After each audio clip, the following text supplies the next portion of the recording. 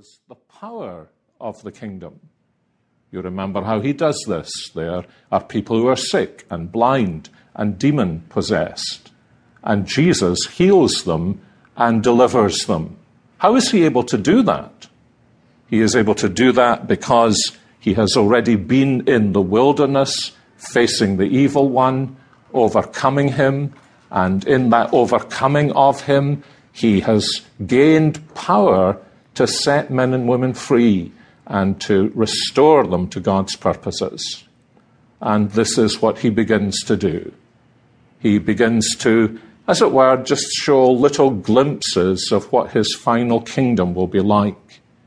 Here is a man who has a withered hand, and Jesus restores him.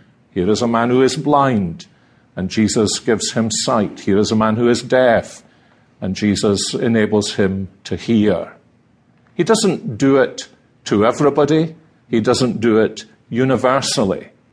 It's not that time yet. But the kingdom has come, and men and women are being restored to God's original purposes. And then he shows the power of the kingdom by the way in which he calls people into his kingdom.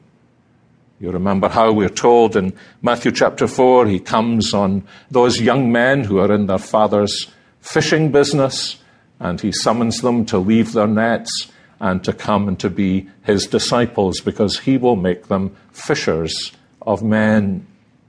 So he has authority to heal, and he has authority to call, because he is the king. And to the king, men and women owe allegiance, and before the king, diseases will flee, and evil spirits will be banished. In fact, all of Jesus' miracles are a little like a momentary flash of light that reveals to us what his final kingdom is really going to be like. And then as he has called his disciples, in the Sermon on the Mount, he is essentially saying to them, I have transferred you from the kingdom of darkness into the kingdom of light. That light is not yet fully and finally shining. And until that light fully and finally shines, you are going to be living in a world that is full of difficulty, full of all kinds of spiritual dangers. And I want you to come with me, he goes to the mountain. I want you to come with me, he says, so that I can teach you this new life that I'm calling you to live in the kingdom of God. There is a sense in which we can summarize the first chapter of the Sermon on the Mount as we have it in Matthew chapter 5 with the word fulfillment. Jesus is the one who fulfills the prophecies and promises of the Old Testament, and Matthew has used a number of quotations from the Old Testament to show us this. Jesus is the one who brings fulfillment to broken and bruised lives. And Jesus is the one who fills his people full of life that is lived for the glory of God. And so as we come to the Sermon on the Mount, this is the context in which Jesus is preaching this sermon.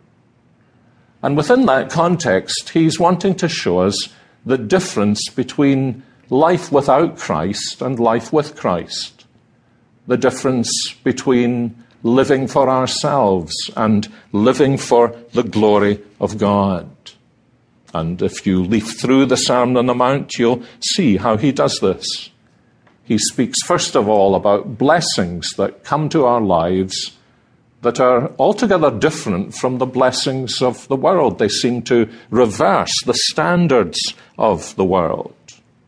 As we'll see later, he says, it's the meek who are blessed and inherit the earth, which seems to run in a very counter-cultural direction to the way in which we ordinarily think and what we actually usually experience. It's not the meek who inherit the earth. It's the ambitious and the driven and the proud and the get out of my way who inherit the earth.